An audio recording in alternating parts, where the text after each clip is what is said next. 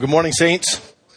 Well, if you would please take your Bibles and turn to Luke chapter 2. That's in the beginning of your New Testament.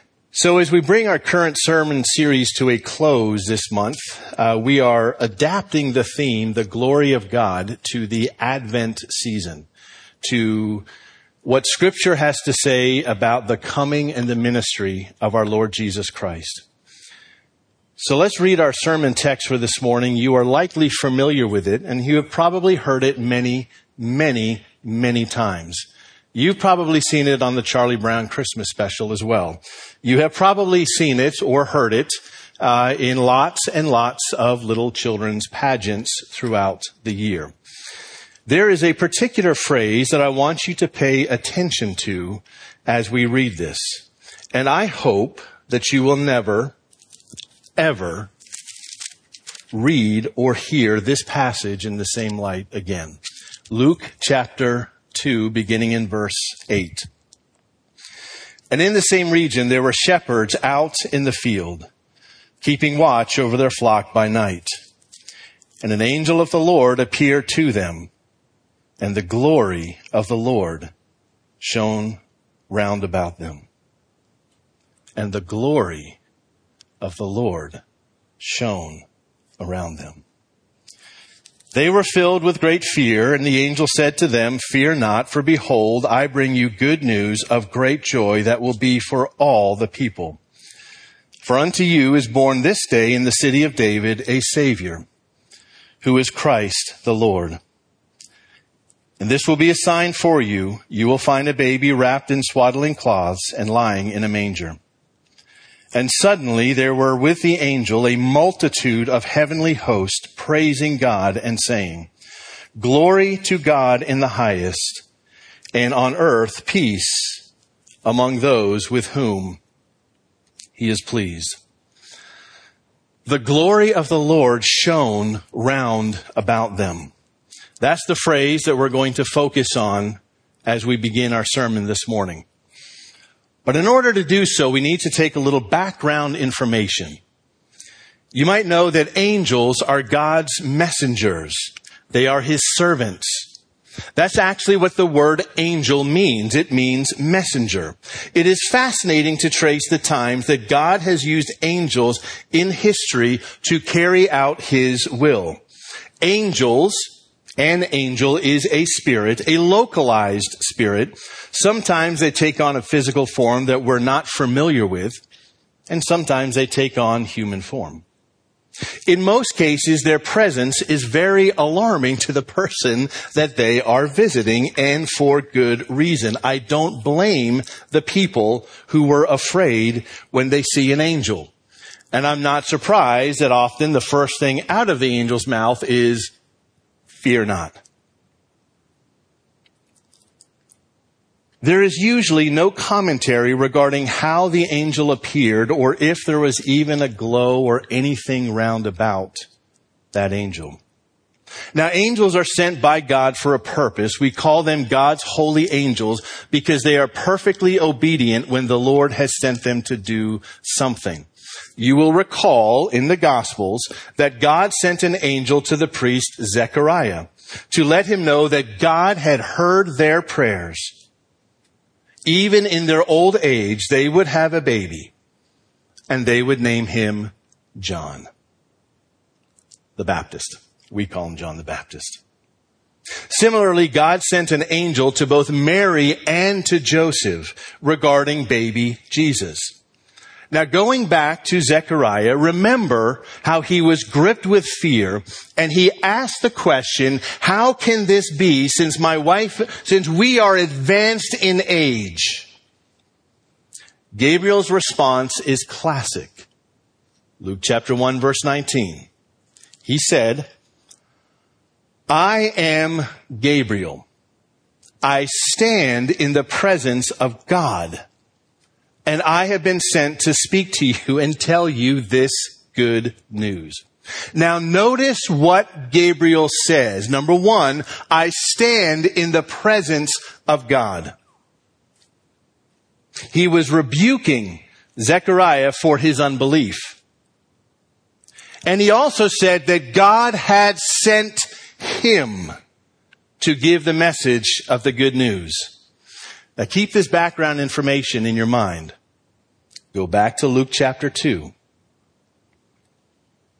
our sermon text.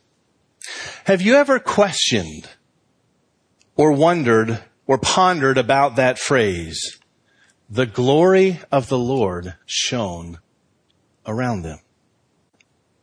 Why is it that in virtually every account of God sending an angel up to this point, we do not see this phenomenon?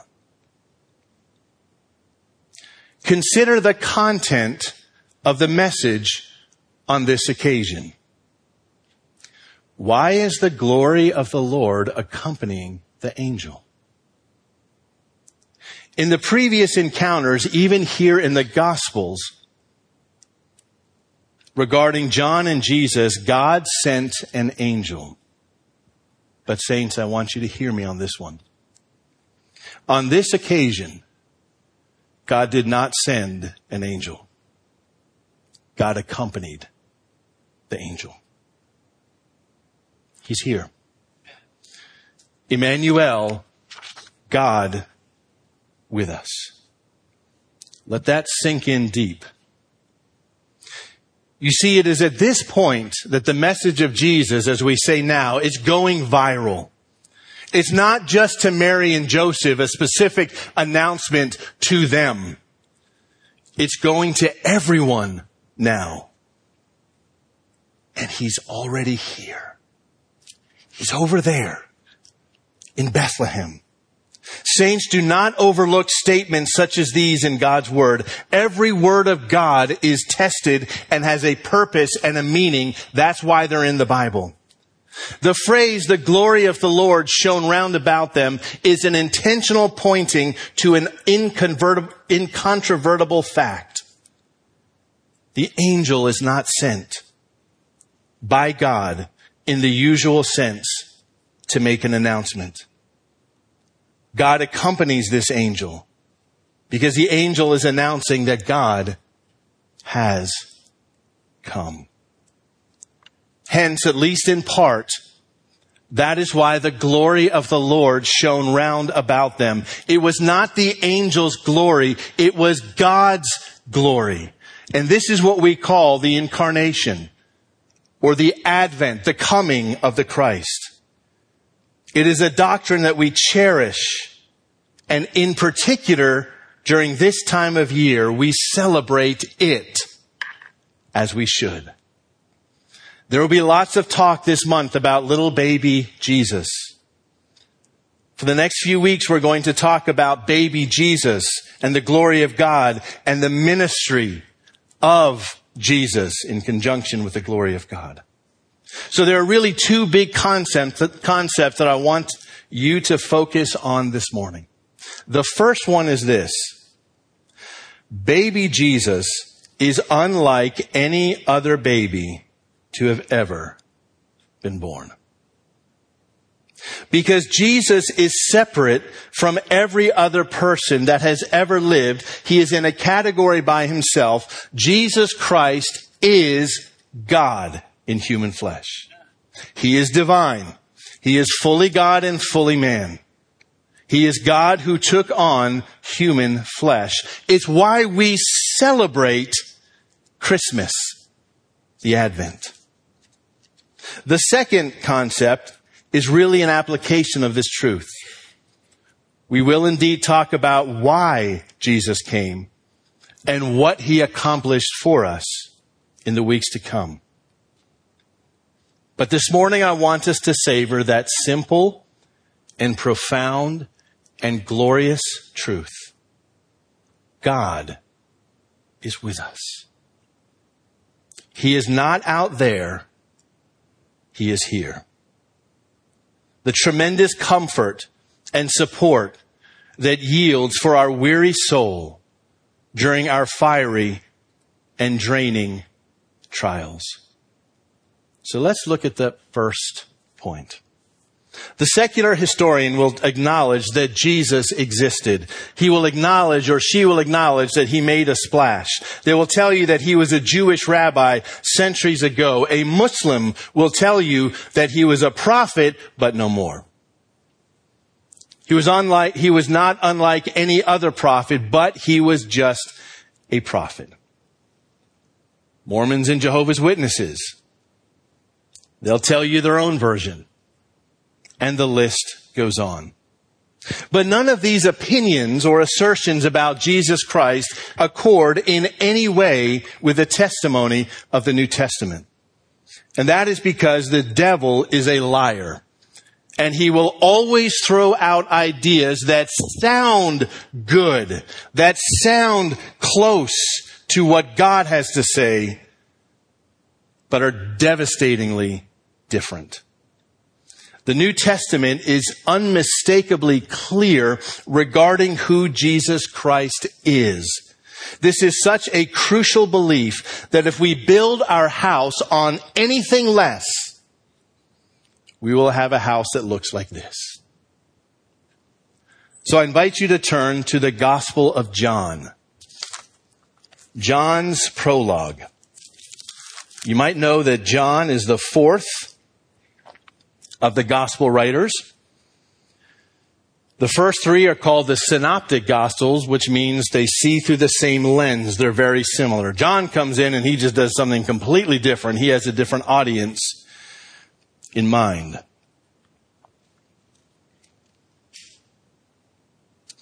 But I want you to see what he has to say in his opening lines.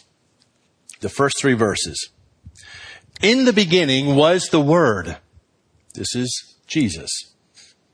And the Word was with God. But the Word was God. I did not make a mistake when I wrote that. He was in the beginning with God. All things were made through him, and there was not anything made that was made. In him was life, and the life was the light of men. And he continues. So there's a few things I want you to see in those verses right there. You have the mystery of the triunity of God. He was in the beginning with God, but he's separate from God, from the Father. He is God, but he was with God.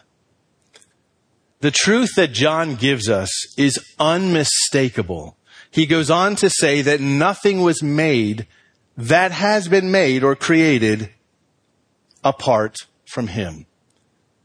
That has not been said of any other person in history. Turn over to the book of Hebrews, chapter 1. To your right, Hebrews, chapter 1. That reference, by the way, in the beginning from John, that's creation. That is Genesis chapter 1. In the beginning, God created the heavens and the earth. In the beginning was the Word. The author of the book of Hebrews is going to make an argument that Jesus is better, he is superior to anyone else that the Jewish mind could conceive. So he begins with angels. So I want you to look, we'll skip down to verse 2 just to keep things moving here. God in these last days, he has spoken to us by his Son, Jesus, whom he appointed heir of all things, and through whom also he created the world. He, Jesus, is the radiance of the glory of God. All that we've been studying. Jesus radiates every single fiber that we've talked about. He is the exact imprint of God's nature, his essence. And Not only did he create everything, he upholds now, currently, he upholds the universe by the word of his power. These are unmistakable statements, one after another, that literally would make the Jewish reader's mind explode. Verse 4. I can't remember where we are, actually. After making purification for sins, he sat down at the right hand of the Majesty on high, having become as much superior, here's his point, much superior to the angels, as the name that he has inherited is more excellent than theirs. Verse 6. This is what I want you to focus on. When God brings the firstborn, Jesus, into the world, he says, let all the angels of God worship him. If you know anything about the Hebrew Scriptures, about the Old Testament, you do not worship anyone but God. God says worship him. Now in your mind, go back to Luke chapter 2. What are the angels doing? What is their message about? Let all the angels of God worship him. One more passage. Matthew chapter 11. Back to the beginning of your New Testament. Familiar territory. Matthew chapter 11.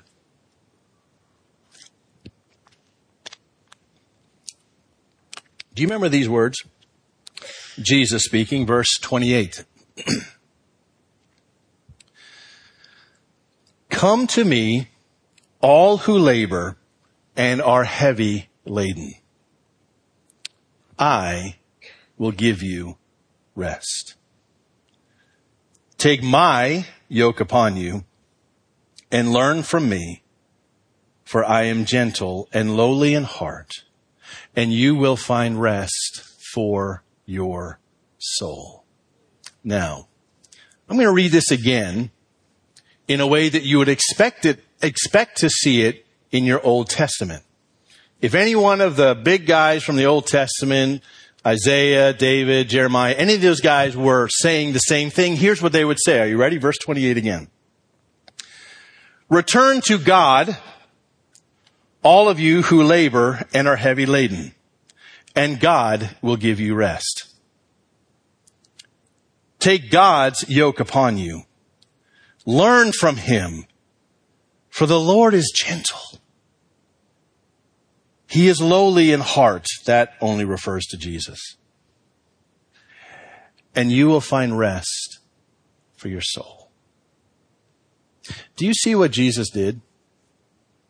He did what no one else has ever done.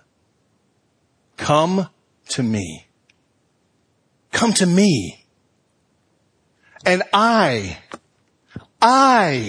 will give you rest.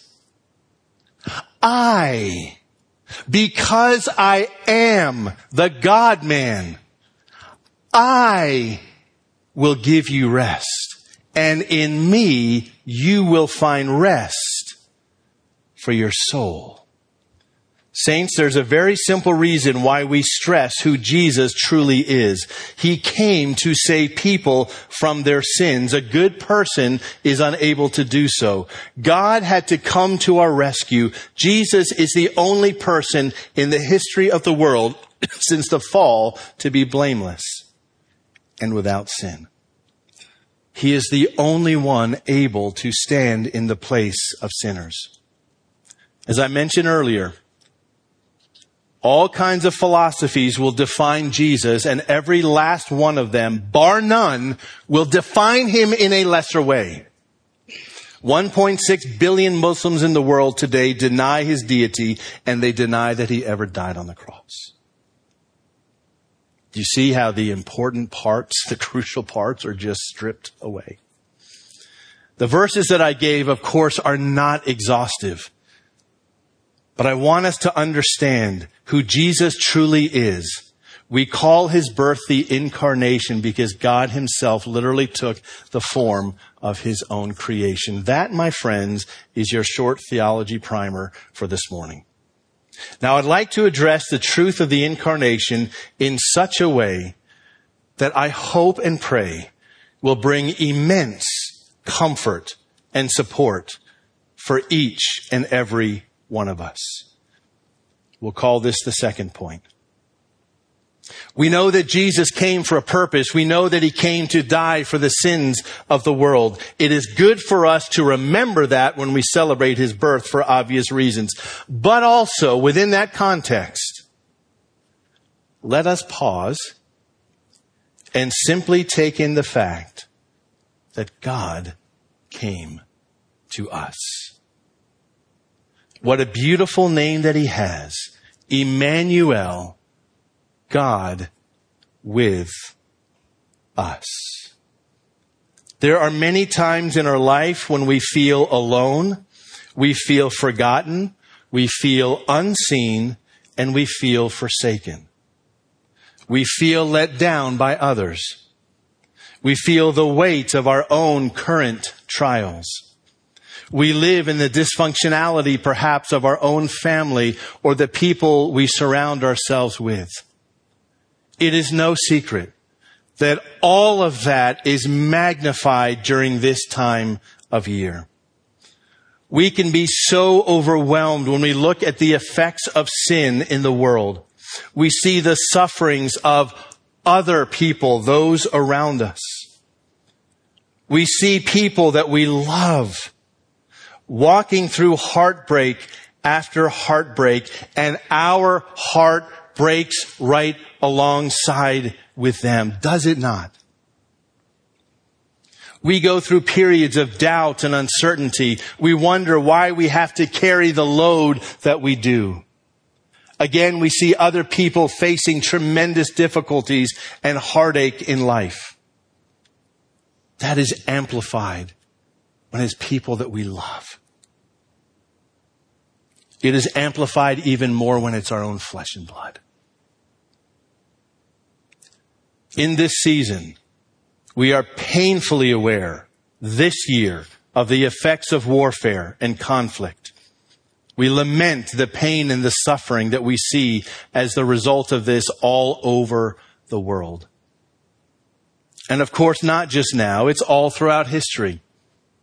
My grandparents brought my mom back from Africa when she was 3 years old to England. There were 6 or 7 boats, ships that were sailing together. The Germans sunk all but one, my mom's. When they finally arrived in London, the bombs were falling so fast and furious that the officials were just taking anyone they could and throwing them on a train and having them peel out of London. By God's grace, she arrived where she needed to be. That's a miracle in her life. The Bible rightfully says that creation itself groans under a curse. We don't have to look far to see the painful effects of sin. We know ultimately that Christ came to reconcile sinners to God, for which we praise the Lord. But this morning, let us pause and take heart. We know why Jesus came. But can we for a moment revel in the fact that he came? Let us remember that God has not left us to his own devices. He is not out there somewhere oblivious to our plight. While it is true that over history, he has sent angels and prophets to correct and comfort his people, the indescribable truth and reality is that he came to be with us. From that simple fact and reality alone, we draw courage. We are reminded that God sees us. We are reminded that God is not yet done. We are reminded that sin and death and suffering will not have the final word in our lives. The Lord uses such powerful language in Romans 8 to remind us of that, to remind us, to teach us that we are predestined by God to be conformed to the image of Jesus Christ. We will one day fully and finally stand in his presence, conformed to the image of our Savior. Until that day, we strive with all of God's might to grow in our faith, to grow in the Lord as he transforms us to be made more and more like Jesus. That experience that the lowly shepherds had literally in the presence of God, hearing the angels give praise to him, I totally get why they were sore afraid. But what he said was so beautiful. Do not be afraid. I have good news. Saints, he has come. He is here. He is near. So much trauma the world had experienced at that point, and so much since then. God is building his kingdom, and the gates of hell will not prevail against his church. This month is the most unique month, socially speaking, in the year. Family gatherings, office gatherings, life looks a little bit different. Now, on a personal note, I became a card-carrying member of the team Christmas in November this year. Some of you are happy, some of you are not, because I saw the joy of our daughter Kaylee, how much it brought her joy to put up decorations and such. But I want to speak directly to our heartaches and our griefs and our challenges. I know this morning that many are carrying very, very heavy burdens that are weighing you down. And the likelihood is nobody around you knows about it. You look around and you simply cannot join in with the merriment of the season. Dear saint, if this is you this morning, I know that perspective, and it feels debilitating. May I encourage you to look beyond the lights and the gift giving and see him who stands behind it all. Over there in Bethlehem, there's a little baby wrapped in swaddling cloths. He is like none other. His advent, his coming, was uniformly spoken of by holy men of old. In great detail, we know from Micah exactly where he would be born. We know from Daniel exactly when he would be born. We know from Isaiah exactly how he would be born. And we know his name is Mighty God. We know from Isaiah what he would accomplish. We know from Zechariah that he would accomplish in one day that which the entire priesthood put together times 100 could not even touch. Dear sorrowed soul, take heart. He has come. He has not forgotten you. He did not send his very best. He came himself. And that is why the glory of the Lord shone all about them. As we close out, consider the psalmist. Psalm 34, verse 18. The Lord is near to the brokenhearted, and he saves the crushed in spirit. Few express the weariness of the soul as the psalmist does. To all of us, I say this, in the hustle and in the bustle of this happy season, Dear friends, do not lose sight of the magnitude of this miracle. Do not forget what he has done. Do not let it pass you by. Whether you are deeply sorrowful or whether you have a skip in your step, reflect long and often on the beauty and of the glory of what it is that we are celebrating, because the incarnation is absolutely breathtaking. Consider that Jesus is only referred to as Savior. Did you know this? Once. In the Synoptic Gospels, Matthew, Mark, and Luke.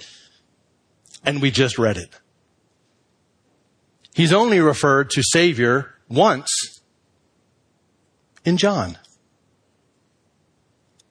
In the Gospels, he is presented first and foremost as the promised Messiah, the Christ, the Lord, who will, and who is the only one who can, make all things right. When the angel came to Mary, when the angel came to the shepherds, consider this. They were not told to go visit Elizabeth. They were not told, or she was not told, they were not told to go to Bethlehem. They weren't commanded to do that.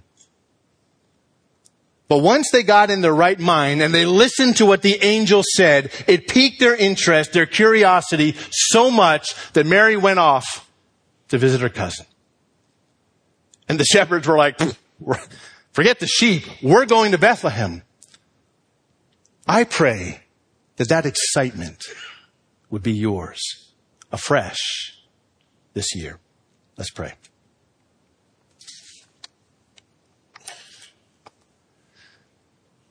Oh Lord, we give you thanks.